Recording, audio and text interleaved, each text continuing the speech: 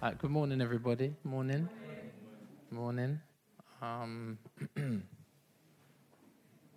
No reason why we can't get started.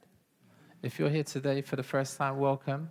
We are currently in a series on prayer, and it's called P is for Prayer, and it just so happens that we're talking about petition, and it's 3 weeks in looking at this particular topic of petition, and we're in Genesis 18, so if you just want to turn there with me, that would be really helpful, because we'll be going back to the text periodically.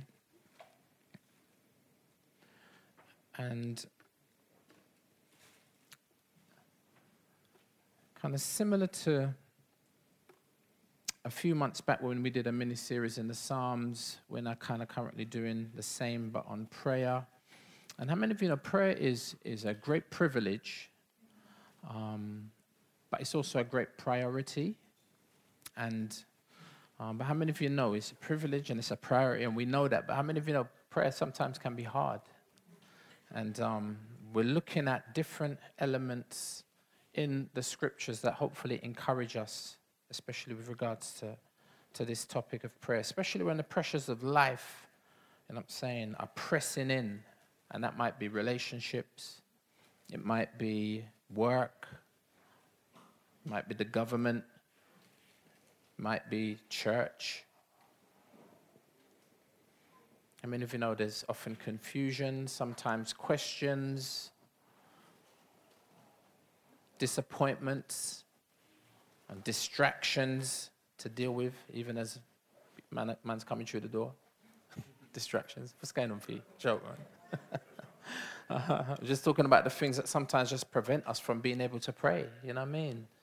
And if you're human, you know what I'm saying, if you've got kids, you know what I'm saying, if you've got flood issues, like 3 days ago, there was water streaming down from the ceiling in this building. We thought, there ain't even going to be no get together this Sunday, you know what I mean? And these things happen, and, you know what I'm saying, they can cause us great challenges, and then the last thing you want to do, because you're trying to run around or you're trying to sort this out, the last thing you end up doing is praying. And so in the midst of all of this, really, you know, confronted with these challenges, our heart's cry should be, Lord, how do we pray? Because we know that that's going to be a part of the solution to whatever problems that we're going to be faced with. It's not always a guaranteed rectifier, at least in the way that we'd like to see things rectified, but I'm saying, how many of you know, until you've prayed, you can't really expect, apart from God's grace working divinely, you know what I'm saying, for any intervention or for any transformation of those circumstances. Now, I'm always encouraged by the disciples when it comes to the topic of prayer, you know what I'm saying, because, you know, they come and they ask the question, didn't they, of Jesus about prayer. What did they ask? Exactly. And that's why it's comforting for me, you know what I mean? Because if they needed help, and they were with Jesus all the time, or at least for 3.5 years, I'm comforted by that when I find myself, you know what I'm saying? If the disciples were wrestling, trying to figure out how it works, you know what I'm saying, then I find that comforting as we wrestle with this discipline of prayer. It's funny that the disciples don't ask Jesus, teach us how to evangelize the poor. Teach us how to, you know what I'm saying, how to preach. No, teach us how to pray. So if you're with me in Genesis 18, I'm going to read the text again. And we've been, again, as I said, we've been spending quite a bit of time in here. But there's been a few lessons to unpack, and so we've taken a few weeks to do that. So Genesis 18, starting at verse 22. So the men turned from there and went towards Sodom. But Abraham stood still before the Lord. Then Abraham drew near and said, will you indeed sweep away the righteous with the wicked? Suppose there are 50 righteous within the city. Will you then sweep away the place and not spare it for the 50 righteous who are in it? Far be it from you to do such a thing, to put the righteous to death with the wicked, so that the righteous fare as the wicked. Far be that from you. Shall not the judge of all the earth do what is just? And the Lord said, if I find at Sodom 50 righteous in the city, I will spare the whole place for their sake. And the Lord said, if I find at Sodom 50 righteous in the city, I'll spare the whole place for their sake. Abraham answered and said, behold, I've undertaken to speak to the Lord, I who am but dust and ashes. Suppose 5 of the 50 righteous are lacking. Will you destroy the whole city for lack of 5? And he said, I will not destroy it if I find 45 there. Again he spoke to him and said, suppose 40 are found there. He answered, for the sake of 40, I will not do it. Then he said, oh, let not the Lord be angry, and I will speak. Suppose 30 are found there. He answered, I will not do it if I find 30 there. He said, behold, I have undertaken to speak to the Lord. So suppose 20 are found there. He answered, for the sake of 20, I will not destroy it. Then he said, oh, let not the Lord be angry, and I will speak again, but this once. Suppose 10 are found there. He answered, for the sake of 10, I will not destroy it. And the Lord went his way when he had finished speaking to Abraham, and Abraham returned to his place. Will you pray with me? Lord, thank you for your Spirit who helps us in our weaknesses. For we do not know what we should pray for as we ought to. But Lord, the Spirit himself personally intercedes for us with groanings too deep for words. And he who searches hearts knows what is the mind of the Spirit, because the Spirit intercedes for the saints according to the will of God. Lord, through your word today, please teach us how to intercede according to the will of God. Amen. Amen. So last week, looking at this text, we talked about God's mercy and judgment, those two things, and the fact that they were revealed here in this very story. Mercy as far as Abraham and Lot are concerned, who are 2 of our main human characters in the text. Mercy for them, but then judgment on Sodom and its surrounding cities. And we said that when it comes to the rescued or to the righteous, or if you like, to the saved, we said there's a spectrum. There are those who are at one end of the spectrum and those at the other end of the spectrum. You've got those who are more obedient. You know what I'm saying? I don't want to say completely obedient because no one's perfect, right? You know what I'm saying? But you've got those who are more obedient, and you've got others at the end of the other end of the spectrum that are less obedient. You've got those who tend to draw nearer to God, and those who don't draw as near to God. You've got those who bear much fruit and those that don't bear as much fruit. You've got 100-fold, 60-fold, you've got 30-fold believers, right? And although both believers, Abraham and Lot, they have these different experiences. We highlighted Lot's experience kind of last week. This week we're going to look a little bit more at Abraham. And here in Genesis 18, God comes, as we saw, to visit his friend Abraham. And Abraham has this privilege of God's presence, and then on that basis, the ability to petition, you know what I'm saying, or to pray. We saw it in Genesis 18. A part of it was a response. That is, Abraham's response was a response to God's response. So Genesis 18:20 says, then the Lord said, the outcry against Sodom and Gomorrah is so great, and their sin is so grievous. I'm saying, so God responds, but then Abraham's going to respond to God's response. And we have Lot living in the midst of this madness in Sodom, right? Struggling and wrestling, we said, with his own sin and then with the sin that surrounded him, right? He's not in a good place, we said, literally and metaphorically. And yet, he's saved. And I'm saying 3 times in one verse in the New Testament, we hear that the man is saved. It says, God, in verse 7, delivered righteous Lot, who was oppressed by the filthy conduct of the wicked, right? For that what?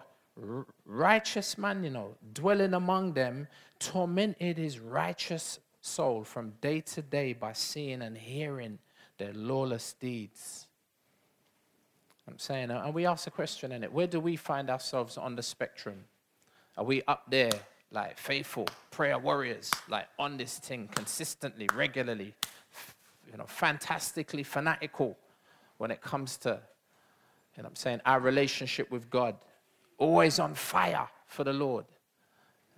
Or, I don't know, are you at the other end of the spectrum?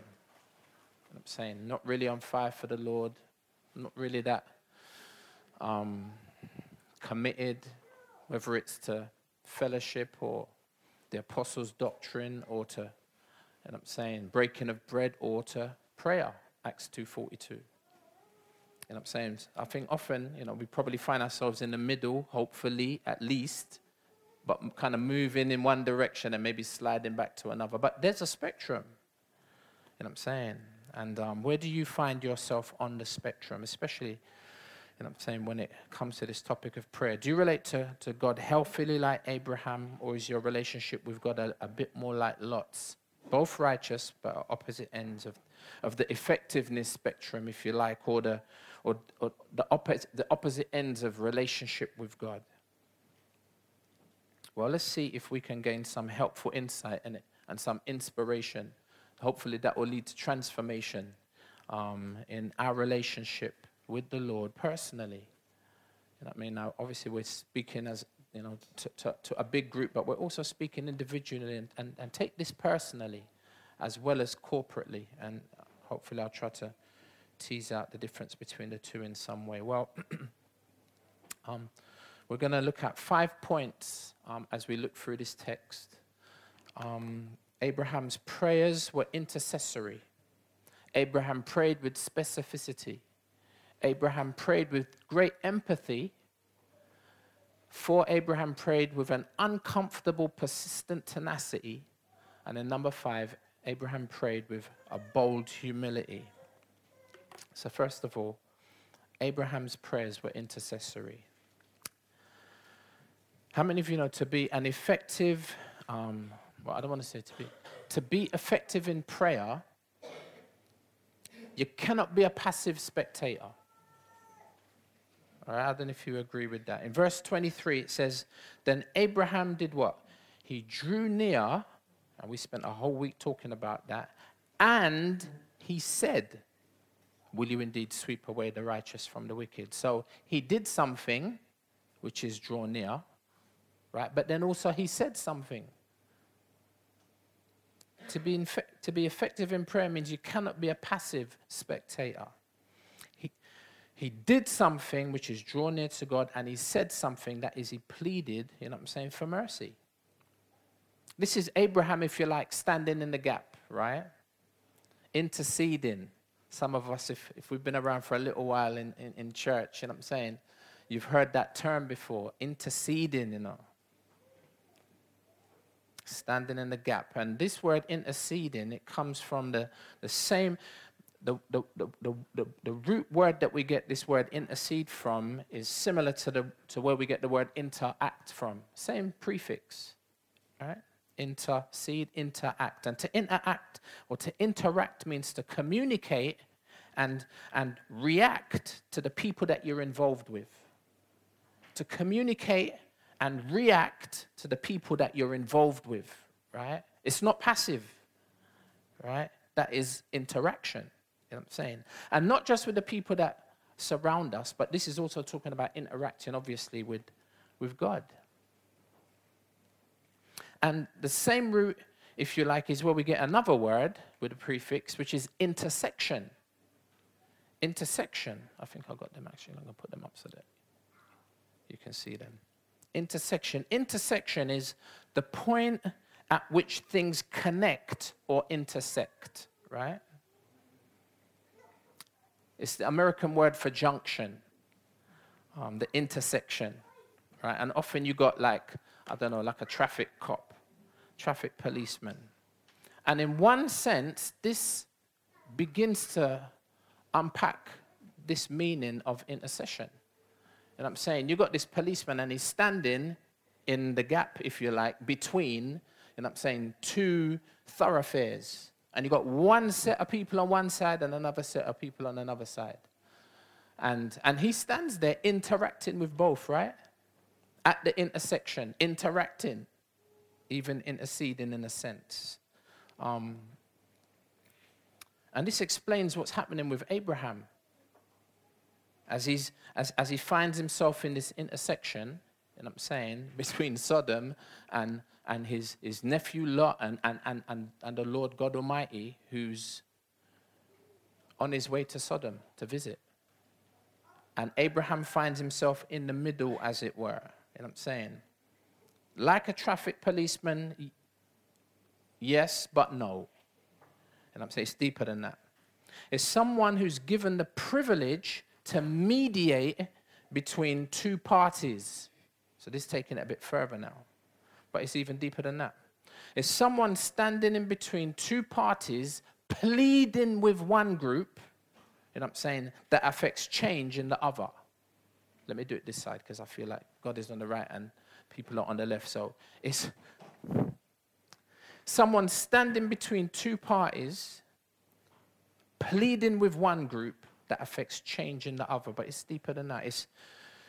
It's getting in between two parties, pleading with one that's about to inflict injury in order that the other might be spared. Another word from the root word of our word intercession is intervene. So if you like, intercession is the act of intervening on the behalf of another, especially as it relates to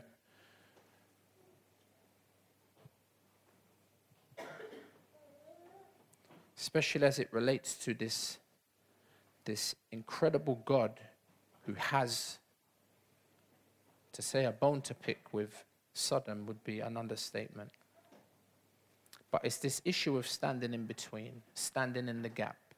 And it's a very, I've said it a few times, it's a very, very distinguished and privileged position. I mean, you see the policeman there, you know, he's got an element of, I don't want to say authority because that's not what I'm trying to communicate. But everybody looks at the policeman and he's got a job that he does, and there's a respect that's there.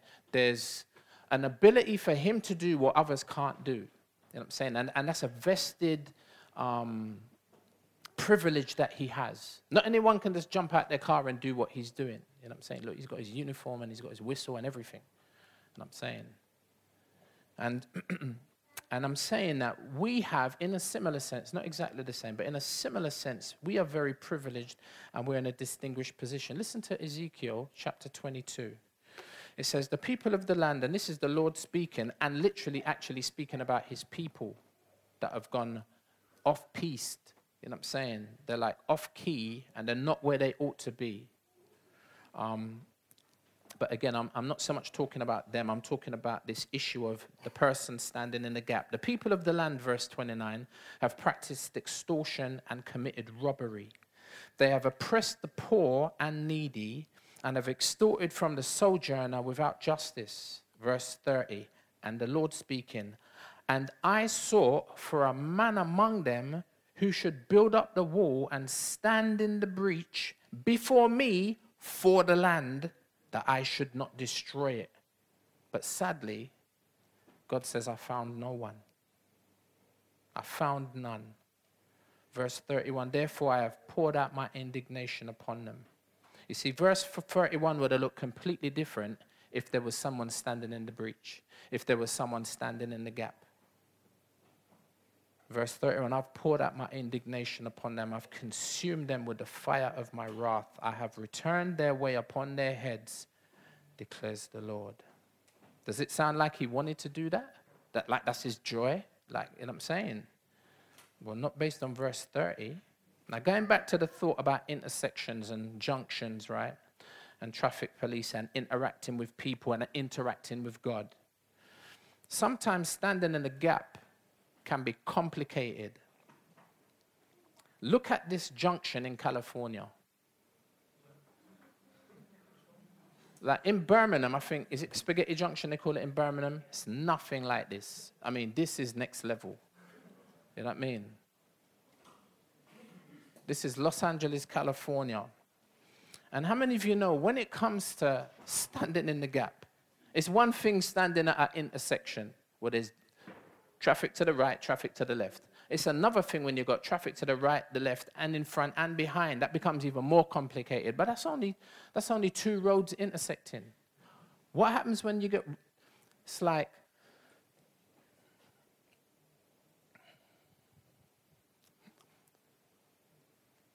just in our little church, there are quite a number of us. Do you know what I'm saying? And one person alone can be complicated. A lie? And I'm speaking about myself, right? I ain't looking at nobody else, right?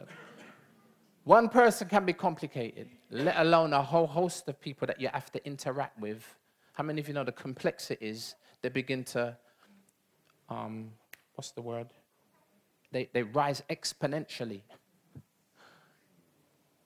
And loads of issues, loads of complications. So do you think one intercessor is going to be enough? I mean, it sounds like one can do a good job, a big job, a great job. We see that with Abraham even in the text. But kind of thinking about it from our point of view, very practically speaking, you know what I'm saying? I'm like, we need a whole heap of intercessors if we're going to have to tackle multiple problems at multiple times. Look, you see them lanes? They're not even crossing, you know what I'm saying, on one level. You got lanes running above and underneath and around. And I'm trying to say, like, when it comes to this issue of intercession or praying, especially for others and for ourselves, we need a multiplicity. Listen to it's like I'm gonna put that as a screensaver on my phone or my laptop or on the wall or something to remind me of the importance of the complexity of intercession. Listen to the plural reference regarding the need and the scope when it comes to intercession. Now you know this verse. 2 Chronicles 7 says, notice, if my people who are called by my name humble, right, themselves. Now, can you see that that's not singular, that's plural? You know what I'm saying? And if they pray and if they pray and seek my face and turn from their wicked ways, then I will do something. I will hear from heaven, says the Lord, and I will forgive their sin and I will heal their land. Now, what I see in that is, I mean, there's a lot in there.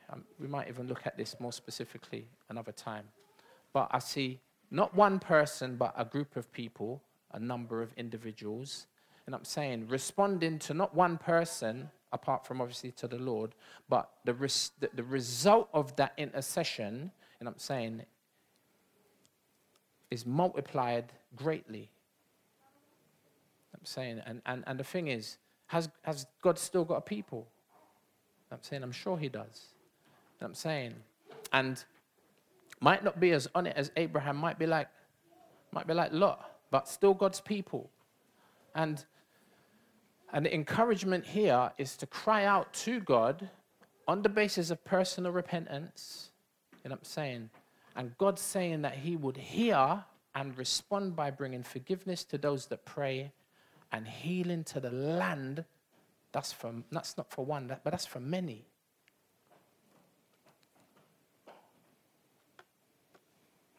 Saying Abraham's prayers were intercessory. Can you see that? Number 2, Abraham prays with specificity. You have to put your teeth in for that one. How many of you know Abraham started with a literal number? 50, right? How can you and me pray more specifically? You know what I mean? Hopefully this is already beginning to inspire you. It's like we've been, 3 weeks talking about prayer or so. And it feels like, you know, one of them cars that they used to, in the old days, they used to have to crank the engine to start the engine.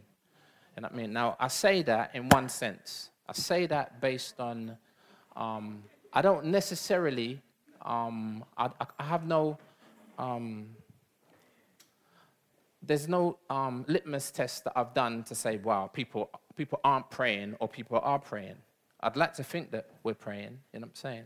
But I look at my own life, and even though we've been doing this for 3 weeks, I'm still not in a place where I can genuinely say, Lord, I feel like I'm really, really, really responding to this 100%, you know what I'm saying? And I suppose I'd like to ask you rhetorically, you know what I'm saying, do you feel like your prayer life over the past few weeks has improved? You know what I'm saying? Or, you know what, it ain't really mattered. It's like I've been hearing and talking about prayer and that, but if I'm honest, my prayer life ain't really changed.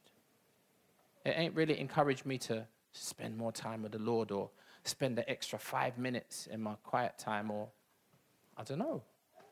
And personally, I feel like there's nothing else I can even begin to think or talk about, you know what I'm saying, as passionately as I can right now about prayer, because I think it's a desperate need for us as a church, you know what I'm saying, and I think it's a desperate need for me personally. Now, again, only you can, you know what I'm saying, only you know where your heart is or where your mind is, or, you know what I'm saying, how you feel about that. But this is helping me.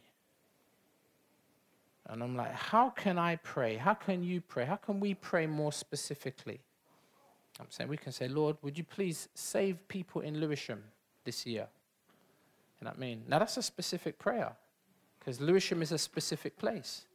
You can even go further and say, Lord, would you save 20 people in Lewisham? You know what I'm saying? Before the end of the year. That's even a more specific prayer, right? Putting a number on it. Now, you might say, well, I mean, you know what I'm saying? There might be a whole heap of different responses to that, like 20 people before Christmas. That might be your response. It might be 20. Is that all you're praying for? But what I'm talking about is the specificity of it. We can be praying, Lord, help us with our discipleship this year, as we're trying to put plans together to bring about a more consistent methodology when it comes to discipleship. If somebody does get saved, if 20 people do get saved, then what do we do with them when they come in? What's the program to see them discipled? That's something specific to pray about. We got deacons and we got the council, you know what I'm saying, who are going to be taking greater responsibility. What a blessing, you know what I'm saying, for operations and administration and different ministries and teams. And it's like, that's something specific. Now, I could ask, have you been praying about these things? You know what I'm saying? You can say, definitely have been. Or you might say, oh, I don't really know that much about it. Or, man, I know about it, been hearing about this for a while.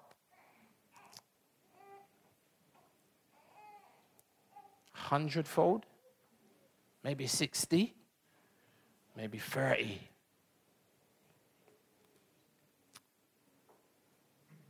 Youth violence, we run an independent school here. Approximately fluctuating around about the 15 pupil mark. Sometimes it goes up a bit above that, sometimes it goes a little bit below that. But very vulnerable young people, right where you're sitting Monday to Friday, you know what I mean? This is something that you could be praying about.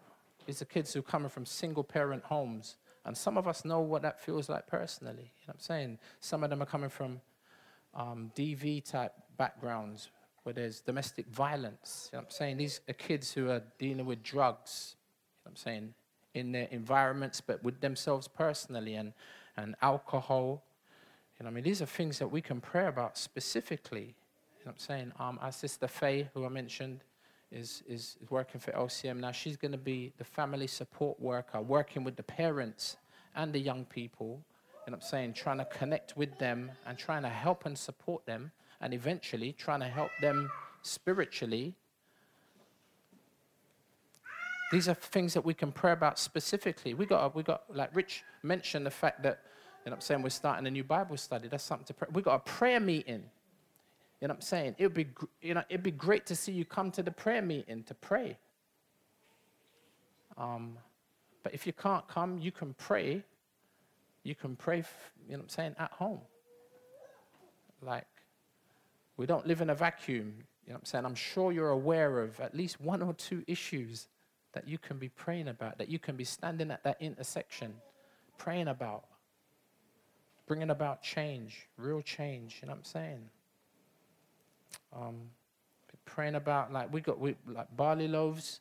We have sometimes very vulnerable people coming through. Again, it's one thing to feed them physically. It's another thing then to feed them spiritually, which is where we want to get to. How are we going to do that? How? You know what I mean? These are some specific things we can pray about. And you know, Brexit. I mean, what a drama. You know what I mean? You just hear the word and it just gives you a headache. You know what I mean? And then the potential of a possible general election coming up. You know what I'm saying? Whether you're Labour or you're Conservative or you're Lib Dem. You know what I'm saying? Or, I don't know, 5 minutes you're one thing and then the next minute you're another. You know what I'm saying? Or you're Brexit. It's like Brexit Party. It's like, I would never advocate that if, like, let's say you got your party, I just named it. I would never advocate that you pray that your party would win. You can grab me afterwards. You know what I'm saying? If you want to debate that theologically, you know what I'm saying? But I wouldn't pray that my favored party would win. I don't think that's a healthy prayer personally. You know what I'm saying? But there are certain things that we can pray. Like peace between these opposing factions, regardless of the outcome. You know what I'm saying? We can pray for ourselves that we as Christians would be peacemakers. I find it so easy because everyone's got their proclivity and their perspective and very polarized at times. It's very easy to go in, you know what I'm saying, like you have a relationship with someone until you find out that they support the party that you're completely opposed to. You know what I mean? And all of a sudden the relationship changes. But we are the ones who are supposed to be peacemakers. So when we see the madness going on and the polarization, we're supposed to be able to step in and say, okay, I hear you and I hear you, but come on now. You know what I'm saying? Like, we've got to get back to work in 5 minutes together. You know what I'm saying? It's like, these are things that we can be praying. Let's be peacemakers in the midst of the pandemonium. How about the Queen? Having been dragged into all this mess, if you've been watching politics at all. Can you imagine if the Queen, called for a national day of prayer? I mean, that would be a part of her role. You know what I'm saying? I mean, is she or is it Prince Philip Prince Charles is the head of the Church of England? It's like, that would be a part of her role then, right? And the thing is, it's happened in a not too distant past. I'm saying, is there a lesson that we can learn, historically speaking, if we just go back 80 years? The time and place is Dunkirk, May 1940, World War II. How many of you know King George VI declared a national day of prayer in view of the war? And this is a poster that was commissioned by the British government. National Day of Prayer in response to the King. Put your trust in God as I do, as we do. Or this is the King they put up a poster. The British government, you know. Now I'm just going to read this because I can't contain it in terms of memory. I'm getting older than that. Many may not realize that King George VI called for a national day of prayer as the situation developed, which preceded some extraordinary events that led to the deliverance of Allied troops, followed by a national day of thanksgiving in recognition that the prayers of the nation had been answered. When British troops were stranded at Dunkirk, about to be annihilated. Watch this. It's silent, right? People queued to get into Westminster Abbey. They queued to get into Westminster Abbey so that they could fall on their knees and pray. Together with members of the cabinet, the king attended Westminster Abbey with millions, notice, in all parts of the Commonwealth, home and abroad, flocked to the churches to join in prayer. Britain was given inspiring leadership in those days, and her people responded immediately. The whole nation was at prayer on that Sunday. The scene outside Westminster Abbey was remarkable, as you can see. Millions upon millions went to their local churches and capitals and chapels throughout the UK, which were so full that congregations had to stand in churchyards or pour out into the street. And the king made a broadcast to the nation, urging people, to repent and turn to the Lord. The prayer request in conjunction with that was that maybe, perhaps, Lord, 20 to 30,000 of the servicemen might be saved, might be rescued from literal death. And so what seemed like an unimaginable miracle took place. And notice, it wasn't one, it was 3 miracles. The first miracle was that for some reason, which has never been fully explained, Hitler overruled his generals and halted the advance of his armored columns at the very point when they could have proceeded to the British Army's annihilation. Later, Mr. Churchill asserted in his memoirs that this was because Hitler undoubtedly believed that his air superiority would be sufficient to prevent any evacuation. Second miracle. A severe weather storm of unprecedented fury broke out over Flanders, grounding the German air squadrons, making them unable to operate in such turbulent conditions. The Führer, Hitler, had obviously not taken the weather into his reckoning, nor the one who controls the weather. That's the second. The third miracle. Despite the storm in Flanders, a great calm, such as has rarely been experienced, settled over the English Channel during the days which followed, and its waters became unusually silently still. It was this quite extraordinary calm which enabled a vast armada of little ships, big ships, warships, in fact, almost anything that would float, to go back and forth in a desperate bid to rescue as many soldiers as possible. Additionally, many of the troops on the beaches, this is amazing, listen to this. This is apart from the 3 miracles. Many of the troops on the beaches were favored with strange immunity. When about 400 were being machine gunned and bombed, they were amazed to find that there was not a single casualty. Another man, a chaplain, where's Rich? Holla, big up yourself. You know, Rich is a chaplain. Another man, a chaplain, was likewise machine gunned and bombed as he lay on the beach. After what seemed like an eternity, he realized he had not been hit. He rose to his feet to find that the sand all around where he had been lying was pitted with bullet holes, and his figure was outlined on the ground. Truly amazing things were happening. There were signs on every hand that an intervening power was at work. Officers and men alike had seen the hand of God, powerful to save, delivering from the hands of a mighty foe who, humanly speaking, had them at his mercy. And they were not slow to say so. Even Fleet Street has placed it on record that 2 miracles had made possible what had seemed impossible.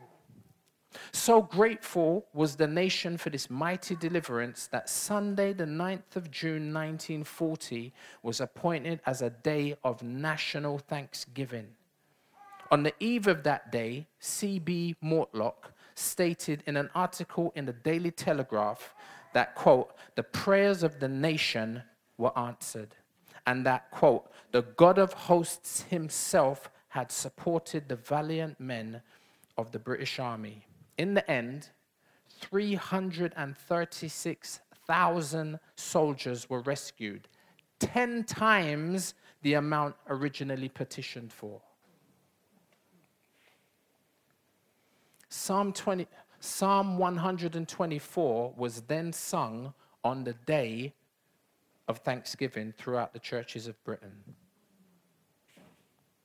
I wonder what would happen if our British sovereign, Queen Elizabeth II, in her Queen's speech coming up on the 14th of October, next month, I wonder what would happen if she called for a national day of prayer to try to unlock the Brexit deadlock. Imagine.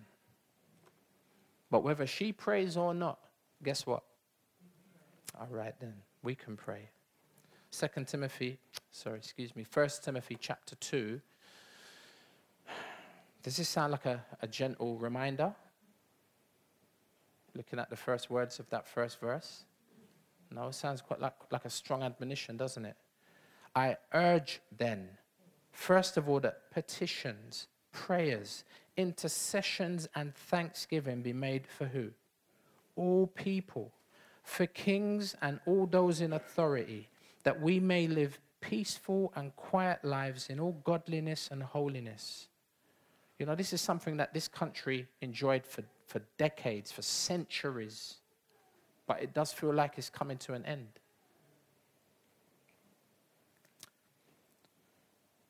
That we may live peaceful and quiet lives in all godliness and holiness. This is good and pleases God our Savior.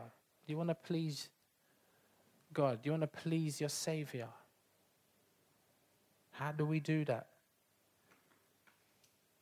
By praying, by petitioning, by standing in the breach, in the gap. Because God, verse 4, wants all people to be saved and to come to the knowledge of the truth. It's like people coming to salvation and being saved seems to be strongly, not entirely, but strongly predicated on prayer. So number 2, Abraham prayed with specificity. Number 3, and I think this Tuesday, maybe we'll have a bit more focus on praying for our nation. You know what I'm saying? Number 3, how else did Abraham pray? He prayed with great empathy. He prayed with great empathy as well as specificity. And notice, Abraham could have just asked God to deliver Lot and his family, but he didn't. He prayed for the city. And we might find it remarkable that Abraham even cared for the people of Sodom and Gomorrah. He might have just prayed, Lord, get my nephew out of there. But he didn't. Abraham's heart was full of sorrow and compassion, even for the wicked of Sodom and Gomorrah. This is the kind of heart God wanted to draw out of Abraham, a heart that cared so much for people who are made in the image of God, that he worked hard to intercede on behalf of a city that deserved judgment. Notice, Abraham prayed. Notice, Abraham never gossiped, you know. Abraham never said, Sarah, you heard about what's going on in Sodom and Gomorrah? Can you believe it? Can you believe these people, what they're doing? No, he didn't gossip with his wife about it. And just talk about the issue. And I'm saying, he rather than waste that time and expended energy in the wrong direction, you know what I'm saying? And notice he wasn't passive. You know what I'm saying? He wasn't there sitting watching Sky News, hearing about what's going to happen to, look what's going to happen to Sodom, like earthquakes coming or hurricanes coming, look what's going to happen to Sodom and Gomorrah. And then just flick the channel.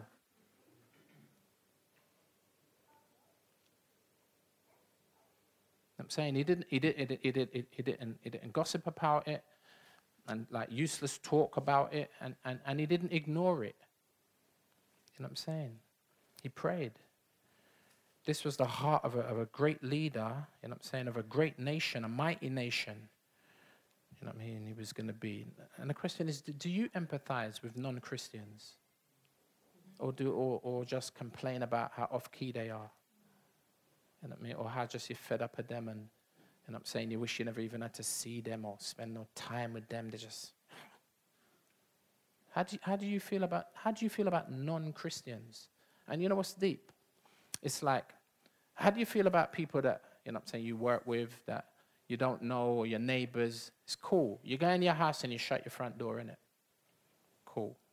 Well, what happens when those very unbelievers, those non-Christians, are your family? Then what do you do? How do you treat them? How do you feel about people that don't necessarily see things the way you see things? Are you judgmental and critical, or are you empathetic? It's a question that we need to ask ourselves, especially looking at the example of Abraham. So remember Joseph when he was wronged by his brothers. Remember, he embraced them and he forgave them.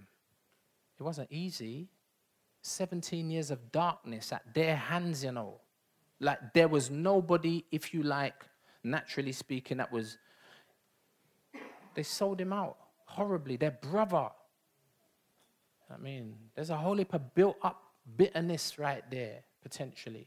You know, I know brothers and sisters and brothers and sisters that don't talk to each other. That shouldn't be named among the beloved. You know what I mean? And then if you want to even go a little bit deeper, because, you know, they say blood is thicker than water.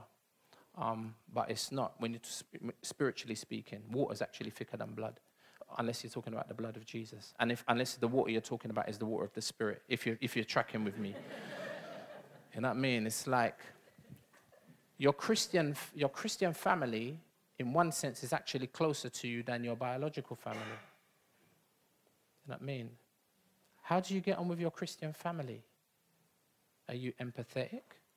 The issues arise and, you know what I'm saying, you just love them anyway, and you take that away, that drama, that issue, to take away that bitterness or that anger, and do you pray about it? Do you take that before the Lord and say, boy, Lord, you know what? This thing really hurt me, you know. That person really done me dirty, but Lord, help me. You know what I'm saying? And you go in one way. You might even go in angry, you know what I'm saying? But then, you know what I'm saying, if you meet with the Lord, genuinely speaking, you ain't coming out the same way. And you might come out still 80% raging, but it's 80, it's not 100%. And then you go back again and you come out and it's 60% now. And then you keep going back if you have to. Stephen, remember when Stephen was being stoned? He said, Father, lay this sin not to their charge. That's the example. I wanna follow that example. I know I'm not there, you know what I mean? Because I want to fight and I want to complain. I want to protest. You know what I'm saying? I want to be justified. You know what I mean? It's like, remember Jesus from the cross. He said, Father, forgive them. That's the kind of example I want to follow. That's the example we want to follow.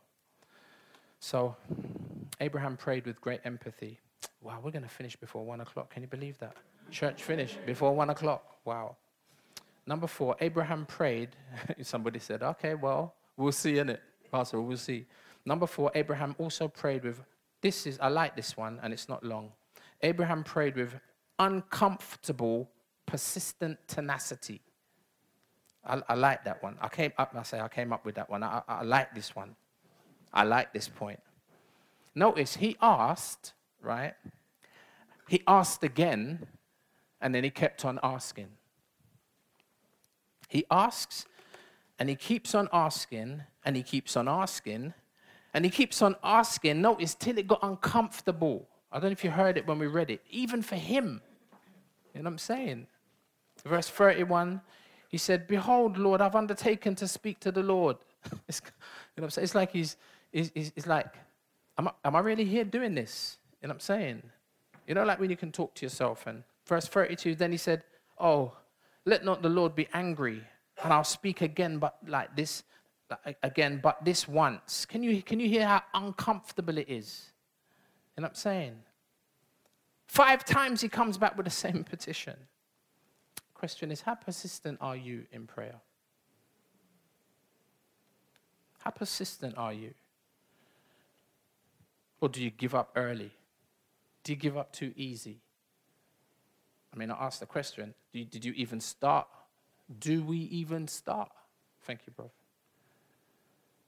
But if we do start, I heard someone say this, and I need to think about it a little bit more, but let me just say it, and then you can think about it. Would you rather pray big, periodical prayers, or would you rather pray little prayers regularly? Big, big, big, big, big. You know what I'm saying? Flowery prayers periodically, or little prayers regularly. You know what I'm saying? And I think that takes a bit of the pressure off when we're asking a question. Do you just ask and then that's enough, you're gone? Or do you keep on asking and do you keep persisting? Because you don't have to do the whole 2 hours of prayer, even though of course you can. But sometimes we look at that and we feel like, I can't do that. And then you walk away not doing anything. You know what I'm saying? Just pray little prayers, but do them regularly. You know what I'm saying? And it's funny because you actually get into a habit of talking to God in this fashion to the point where, like riding a bike, it just becomes, I was talking to Pastor E, and Pastor E's been swimming, innit? And I was chatting to him about his swimming, and because you know how it go. Like, you hear a black man talk about swimming, you're like, swimming? They say white men can't jump, but the black men can't swim. Well, when it comes to Pastor E, that's not true. Well, it ain't true now. He was saying, my front crawl was atrocious, Rob. It was so poor. And I'm like, bro, I can breaststroke nicely. But when it comes to front, I just can't get me and him to talk. I can't get the breathing right, bruv. And we're just having this conversation. But he's got it now. You know what I'm saying? Because he's been doing it every day. He's been swimming. You know what I'm saying? And it's like, if you start praying just a little bit here and a little bit there, before you know it, you're going to get into a rhythm. You know what I'm saying? And it won't be, well, I need to pray. And in your mind, what that means is, it has to be like when it's dusk. You know what I'm saying? And 5 o'clock in the morning. You know what I'm saying? Like the holy hour. And I've got to be on my knees. Now, it's good to get on your knees. And it's good to pray at 5 in the morning. You know what I'm saying? But don't feel like, well, if I'm not doing that. You know what I'm saying? If I'm not praying in that fashion, then I'm not truly. Come on. The Bible says pray without ceasing. How are you going to pray like that? You ain't going to go nowhere. That's how people end up in a monastery. It's just unrealistic, isn't it? But we can do the little, you know what I'm saying, a little bit here, a little bit there. And that's how it's supposed to, like when you're like, you know what I'm saying, when you're with your wife, you know what I'm saying, Ali, you know what I'm saying? You have a little chit chat now, you like a little bit of pillow talk, get up out of bed, use the shower, you come back, you have a little 5-minute talk again, and you know what I'm saying, you get ready, you go to work. On the bus, you text your wife. You say, hey, honey, hope you get to work all right. Hope you have a good day. You know what I'm saying? And then, boom, you get to work, and, you get a text, and it's from her. You know what I'm saying? And there's a little back and forth. And you talk to your wife, hopefully, you know what I'm saying, a number of times a day. Now, there are those times you need to sit down and have the big, long talk, but that's the reality of relationship, isn't it? I'm like, let's not over-spiritualize our relationship. It's hot in here. Is it in me, or is it hot in here? Did I just roll up my sleeves and it's hot in here? Wow, okay. All right. So, even when it gets difficult and it gets tricky and it's uncomfortable, we got to press through, you know what I'm saying, the uncomfortable element. Like, the Lord's not going to be like, what, you back again?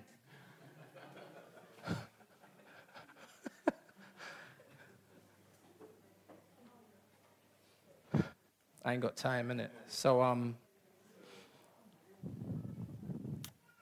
British culture says if you want something, notice, if you want something, don't ask. That's British culture. You know what I'm saying? If you have to ask, even though you want it and you need it, like, don't ask. But if you have to ask, then you ask once. You know what I'm saying? Never ever keep asking. It's like, don't embarrass yourself. You know what I'm saying? And don't put anybody under pressure. It's just not the done thing. You know what I'm saying? Well, Abraham ain't English. You know what I'm saying? And we'll talk more about bold tenacity in prayer, maybe in a few weeks' time when we do persistence, right? Peace for prayer. So that was number 4. Abraham prayed with an uncomfortable, persistent tenacity. We need that. Number 5, our last one, 7 minutes. Abraham prayed with bold humility. Oh, what am I doing? Sorry, my bad. Oh, no, I'm giving the game away. Abraham prayed with bold humility. You know, I don't like no one seeing my notes before I preach, because I don't want to give the game away. It's that thing, innit? When I'm watching a film, I need to watch it from the beginning. I don't want interruptions. I want to be able to focus. That's what I'm saying. I think I got issues like that. But it's funny, I don't hold it against you when you fall asleep when I'm preaching. Just know that. It's all right, I don't hold it against you. So Abraham prayed with this bold humility. Verse 27, Abraham answered and said, "Behold," as he comes to the Lord, "I've undertaken to speak to the Lord, I who am but dust and ashes." Again, we spent a considerable amount of time talking about what that fully means. You know what I'm saying? But fundamentally, Abraham was aware of his own personal sinfulness. You know what I'm saying? And it's funny, knowing that, it was quite brave of him to challenge God's hand in a sense. You know what I'm saying? Abraham's very forward, but notice, he was invited to the intersection. There's a problem in this intersection. You know what I'm saying? Says the Lord, if you like. I'm like, if no one don't stop me, Sodom, it's like, you know when you're ready to go do something to somebody and you say, "Hold me back." Like, hold me back. It's like the Lord says to Abraham, "Abraham, just hold me back." And I'm saying, God invited Abraham into the intersection. Why would he not, you know what I'm saying, pray with a boldness, although a humility? He was invited to the intersection. He was invited to interact. He was invited to intervene. Abraham was invited to intercede.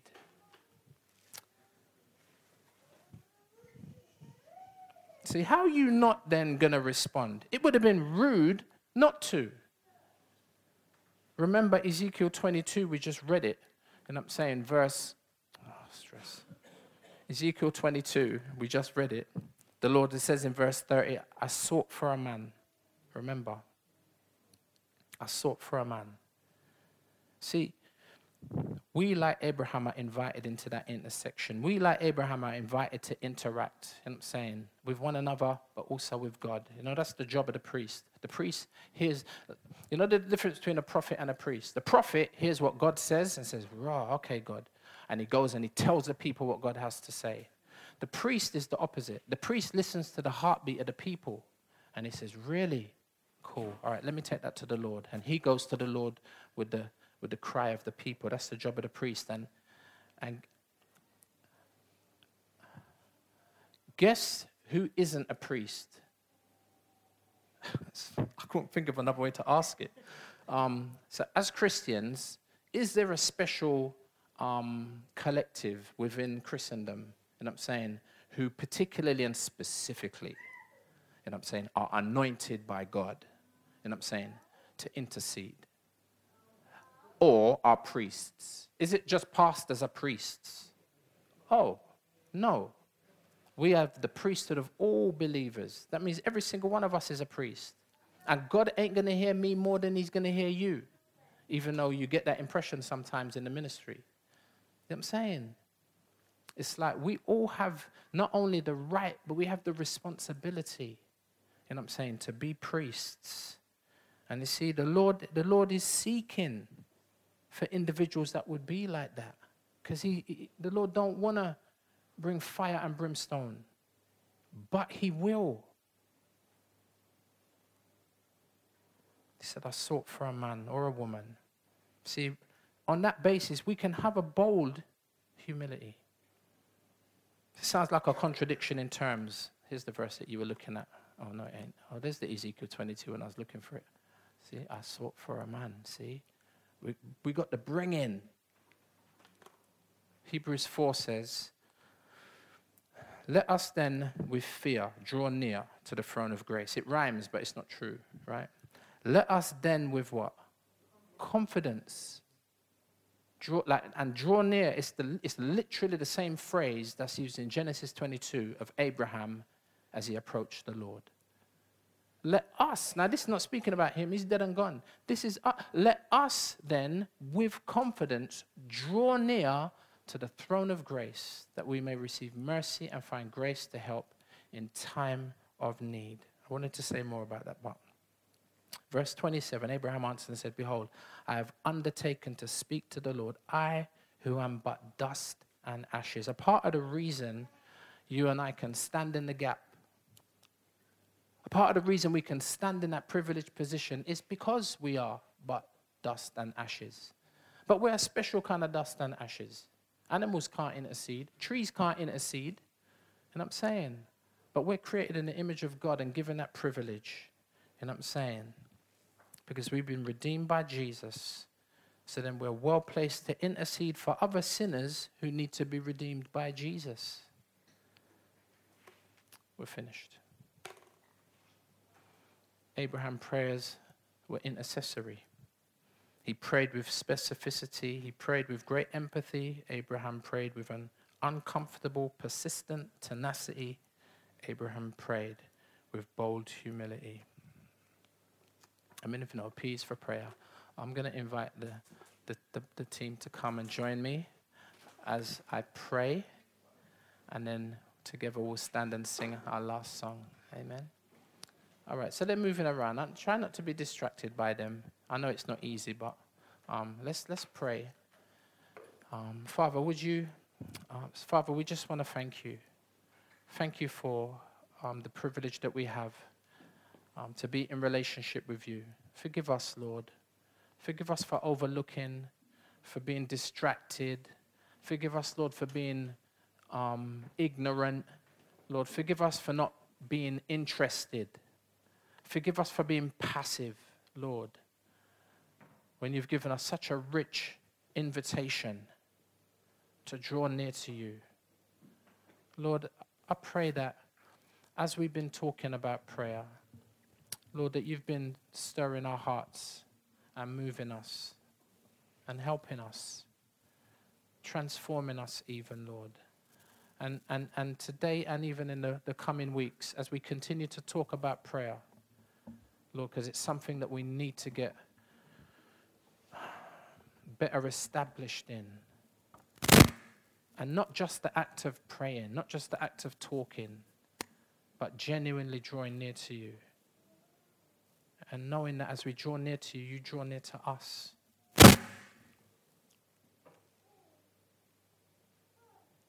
And Father, for our benefit, we benefit so richly. Because, Lord, every time we come before you, like Moses, Lord, every time we come before you, a little bit of you rubs off on us. A little bit of your light consumes our darkness. We come away sometimes, Lord, just glowing a little bit. Sometimes it's microscopic. Sometimes it can't even be seen. But, Lord, that's the privilege that we have every time we spend time with you. So these are the byproducts. But at the same time, I want to say this is the fundamental reason that we pray, just so we can relate to you. I don't talk to my wife because I have to. I talk to my wife because I want to.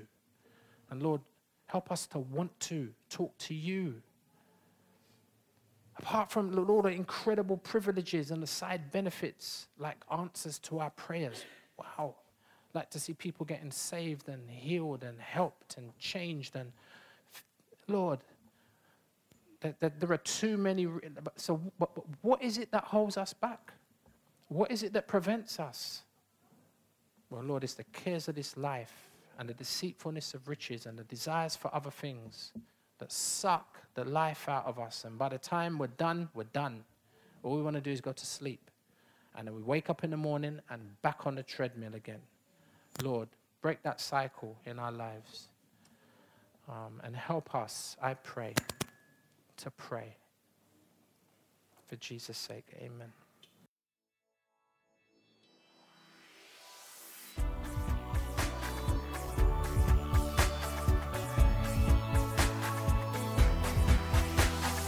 Join us next time for more of God's truth to transform your reality.